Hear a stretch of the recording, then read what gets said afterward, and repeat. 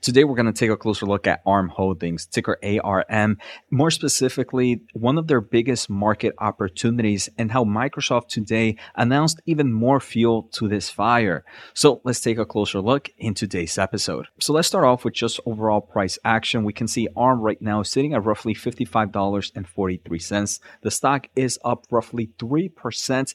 I do believe the main reason the stock price is up today is because Microsoft unveiled a new chip. So Microsoft today announced the Cobalt 100 CPU. More importantly, they mentioned that it is built on ARM architecture, a type of energy efficient chip design and optimized to deliver greater efficiency and performance in cloud native offerings. And this is something that we have heard a lot from different players, right? We know that Amazon itself has the Graviton CPU, which is also an ARM-based CPU that they have created for better efficiency. And the main reason is, right, kind of running servers is expensive. Electricity is super expensive. So companies try to find ways to reduce some of those bills. And one of the best ways is to kind of be able to reduce energy, to create power efficiency chips. We've also seen kind of Google done similar things with their tensor processing units. I want to thank the Motley Fool for sponsoring this video, and check out fool.com/Jose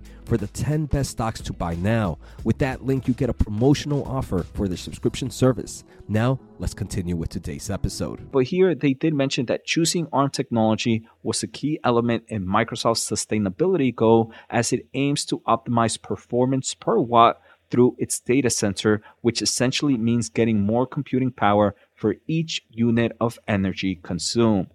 They actually already have this chip in certain data centers in Quincy, and they expect to kind of bring the Microsoft Azure Cobalt 100 CPU into other data centers in other parts of the world. I actually covered this in my main channel. Make sure to check it out. I'll post the link right here so you can check it out, where I talk a little bit more about some of the Microsoft solutions. And as you might have guessed already, the growth opportunity that I'm talking about for ARM Holdings is the cloud computing market, right? As right now, like I mentioned, a lot of cloud service providers are trying to create their own semiconductor solutions.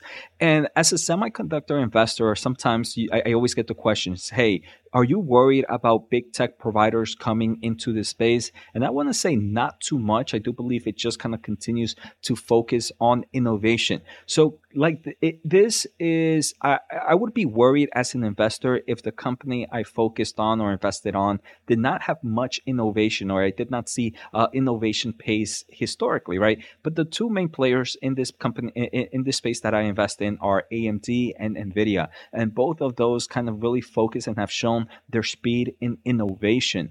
So I do believe this is going to continue to fuel that fire. And as long as they continue to innovate, I'm going to remain bullish in those companies.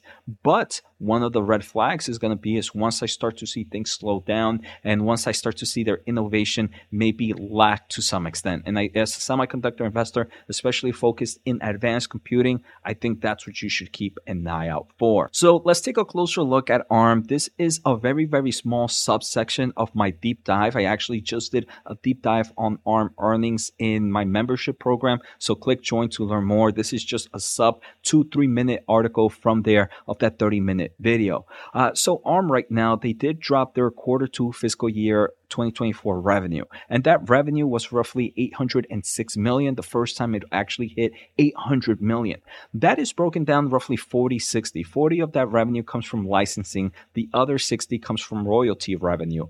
They do mention that royalty revenue was down roughly was $418 million, down 5% year over year because the royalty business did see a weakness in the smartphone business. But they do mention that they continue to see growth in cloud computing. And luckily for them, cloud computing solutions tend to have better kind of royalty rates compared to the smartphone business. So they are getting some great market there. They do mention that the cloud compute in forms of royalty revenue grew double digits, benefiting from ramping cloud compute as infrastructures continue to be the fastest growing area for ARM. But before we go any further, I do want to say thank you guys for the support. And if you haven't, make sure to hit the thumbs up and the subscribe button. I'm trying to hit 5,000 subs by the end of the year. I do have a membership exclusive program where weekly videos of deep dive. Like I mentioned, I did just do ARM's deep dives. So click join to learn more. A special offer at fool.com/Jose free newsletter at josenaharo.substack.com, and free semiconductor news at semiconductorwatch.com. So definitely we continue to see this play as, like I mentioned, Amazon has their Graviton. Now we see Microsoft do the same. We also have private companies like Ampere design CPUs based on the ARM architecture. Now, following here in the same cloud compute, it's kind of the AI market, and ARM is continuing to see demand for companies needing access to higher performance CPUs, GPUs, and other technologies. ARM actually mentioned in their most recent earnings that they signed multiple licenses for its latest products with companies that are designing chips requiring advanced AI capabilities for applications such as cloud server solutions, right? And one of the examples they mentioned was NVIDIA's Grace Hopper Superchip. Another company I forgot to mention, right? Grace, the NVIDIA CPU, is actually using ARM-based CPU products from their Neoverse V2, I believe. So we can continue to see that even semiconductor companies themselves are using ARM-based architectures. They do mention that the great thing about cloud computing and AI in general, it is increasing the size of the deals, and this is helping them with both their royalties and licensing deals, right? So they see more companies do deeper investments in research and development as the current trend of AI, cloud computing, and power efficiency are all happening at the same time. Here is a slide of their most recent earnings, and they kind of talk about how cloud compute is ARM's fastest growing market. They do mention that cloud compute includes CPUs and DPUs.